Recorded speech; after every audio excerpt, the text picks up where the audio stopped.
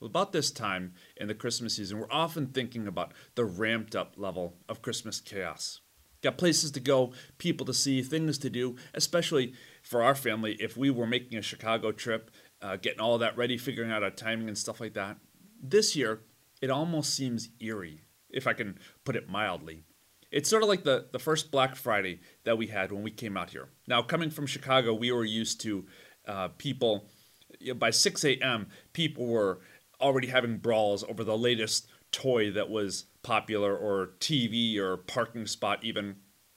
And we came here and we were living in Canandaigua at the time and we're up at about 6 o'clock and we couldn't see a car down all of Canandaigua's Main Street, which is a pretty long street that you can see in one view. And it was just freaky because everything I knew was so different. It was all chaos. Now, this year, after 9 months into this pandemic, it's almost like we could use some drama in a good sense, at least. Something to look forward to, something to get ready for, somebody to prepare to party with or whatnot. And while I can't help any of the ideas of trying to visit relatives across state lines, we're going to be not able to do it ourselves even. I can offer you some drama in a good sense and chaos from somebody else's life, which is so often the best kind of drama, right? The drama that happens in somebody else's life, just to make Christmas feel a little bit more at home. So check out how the chaos hits one of our characters for this week, a young little girl named Mary. Let's check it out of Luke 1. In the 6th month, the angel Gabriel was sent by God to a town in Galilee called Nazareth, to a virgin engaged to a man whose name was Joseph, of the house of David. The virgin's name was Mary. And he came to her and said, "Greetings, favored one, the Lord is with you." But she was much perplexed by his words and pondered what sort of greeting this might be. The angel said to her, "Do not be afraid, Mary, for you have found favor with God. And now you will conceive in your womb and bear a son, and you will name him Jesus. He will be great, and he will be called the Son of the Most High, and the Lord God will give him the throne of his ancestor David. He will reign over the house of Jacob forever, and of his kingdom there will be no end." Mary said to the angel, "How can this be, since I am a virgin?" The angel said to her, "The Holy Spirit will come upon you, and the power of the Most High will overshadow you. Therefore the child to be born will be holy, and he will be called the Son of God. And now your relative Elizabeth in her old age has also conceived a son, and this is the 6th month for her who was said to be barren, for nothing will be impossible with God." Then Mary said, "Here am I, the servant of the Lord. Let it be to me according to your word." Then the angel departed from her. So we open up this story with Mary, probably the most grassroots version of "you're going to do what?" And consider the resume for a moment of this woman. She was probably a young teenage girl at the time, maybe about 15 years old. So the context, it really doesn't offer us any surprises there because teenagers were often getting ready for marriage in biblical times. So that's not out of place.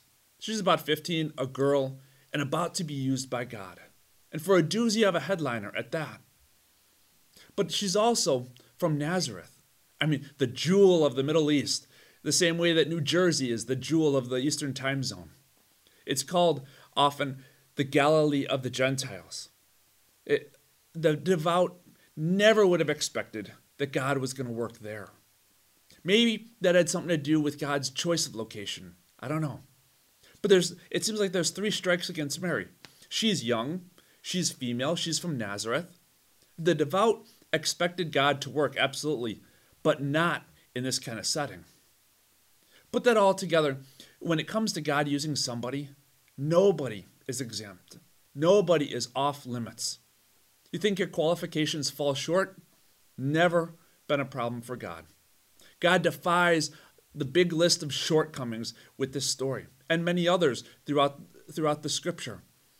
Think I'll just sort of hide out and do the Sunday Christian thing? It's almost like it's baiting God to put a calling on your life. If you think you're past the age of God calling you to do something, you know what? Let it go. Because just for the record, I went to seminary with people who were in their late 60s, starting out getting the education to do something like ministry. God's heard every excuse out there to stay on the sidelines of kingdom work. But the truth remains. In verse 37, for nothing will be impossible with God, even using us. You may get to the point in this story you think, okay, fine. God worked through Mary. God worked through this person who everybody else would have probably written off. But the virgin birth thing, can you just sort of explain that a little bit? If you're going to go into a story about how this is happening to this person, how did that go down? Well, if you want an end-all, be-all explanation of that one, I'm sorry, I don't have one. John Piper, who was a pastor out in Minnesota, said, don't look much beyond the text. The text gives us this. Verse 35, the angel said to her, the Holy Spirit will come upon you, and the power of the Most High will overshadow you. Therefore, the child to be born will be holy. He will be called the Son of God. It's sort of like the Holy Spirit moving over the waters during creation back in Genesis 1. I can't point you to a YouTube how-to video on the Holy Spirit's working blueprints, how God does all this sort of stuff. But you know what? Everybody okay with God having a few how-tos to himself? Hang on to this. In creation, the Holy Spirit's moving brought order to chaos. It brought order, it brought sense to the mayhem that was going on. And yes, the chaos and the unknowns seemed to come first, but the order would come out of it. The design would come out of it. And this child that Mary delivered would later deliver her and millions of others. God had that figured out as he was orchestrating this whole thing. And the chaos of a broken relationship between God and his people would start to find order. See, when God asks you to do something that seems like it's beyond your capacity, it may not make sense in the moment. But here's a living example, or I am a living example of it. Because after I had a few years, almost a decade into a career, I was scared to death of the idea of doing seminary. Not that I feared the academics or doing ministry. I had been doing that for a while. But the rigors of seminary were daunting. I know a lot of people don't recognize this or realize this, but to get the degree necessary to become a pastor in any other field to do that much work, I'd already have a PhD at the end of my name. So how do you do that with a full-time job and you're in a serious relationship? Yet another bunch of I don't knows. It's about the best answer Mary could give in her situation. I don't know. But cool thing is, God does pull it off, as we'll see. And Mary is a faithful believer. Maybe that's why she's called favored one, as the angel puts it. We see it play out in her response to the bombshell that Gabriel gives her. Because she admits she doesn't understand. She wants an explanation. But that's different than not believing.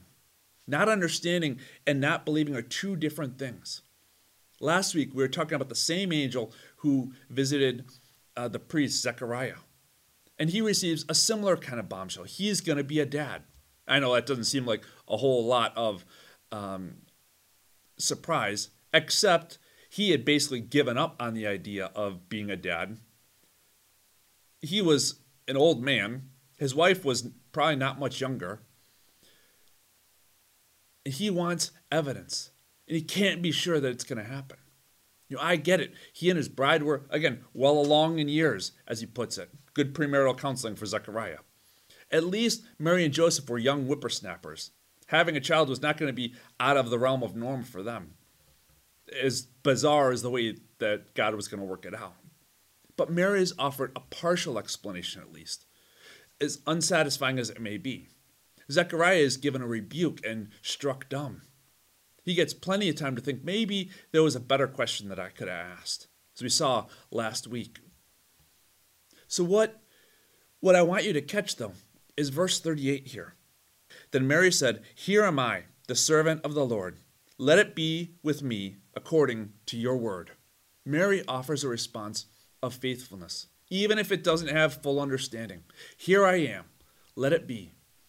You want me to bear the Son of God? Let it be. You want me to be patient with people at the store? Let it be. You want me to be thankful when I feel like I have nothing but loneliness? Let it be. Then, if that's not enough, catch the next half of that verse, verse 38. Then the angel departed from her. He doesn't fill in the gaps of her understanding. He doesn't explain anymore. He doesn't lay out the 5-year plan of how this is going to work, much less the 30-year plan. She'll get that later on, and it won't be pretty for her. But it's sort of like Mary said, I'm in, and God responds, that's all I needed to hear, and goes away. Now, to be sure, God takes care of the details. He sends an angel eventually to calm Joseph's worries, because he has plenty of his own as he finds out about all of this going on. He gets Mary and Elizabeth together for encouragement. All God asks for is, I'm in. From Mary, from Joseph, and you know what? From us too. So if you sense God is nudging you to do something for him this season, maybe it's being kind to a neighbor. Maybe it's, smiling as best you can through a mask to somebody at the store. Take notice of that. Go for it. I know we got to be extra creative when we're in this pandemic, in this season that normally seems to have so much generosity of goodwill toward people, and we don't have the means to practice it the same way. But realize all God asks is, here I am, let it be. And then get ready to see God go to work. Let's pray together. God, thank you for being a God who works, and a God who invites us to be a part of that story. Invites us into that drama, invites us into that chaos so that we can experience real abundant life in you. Help us to find those new creative ways to share that joy, and so to experience that joy for ourselves that you give through this Christmas season. Amen.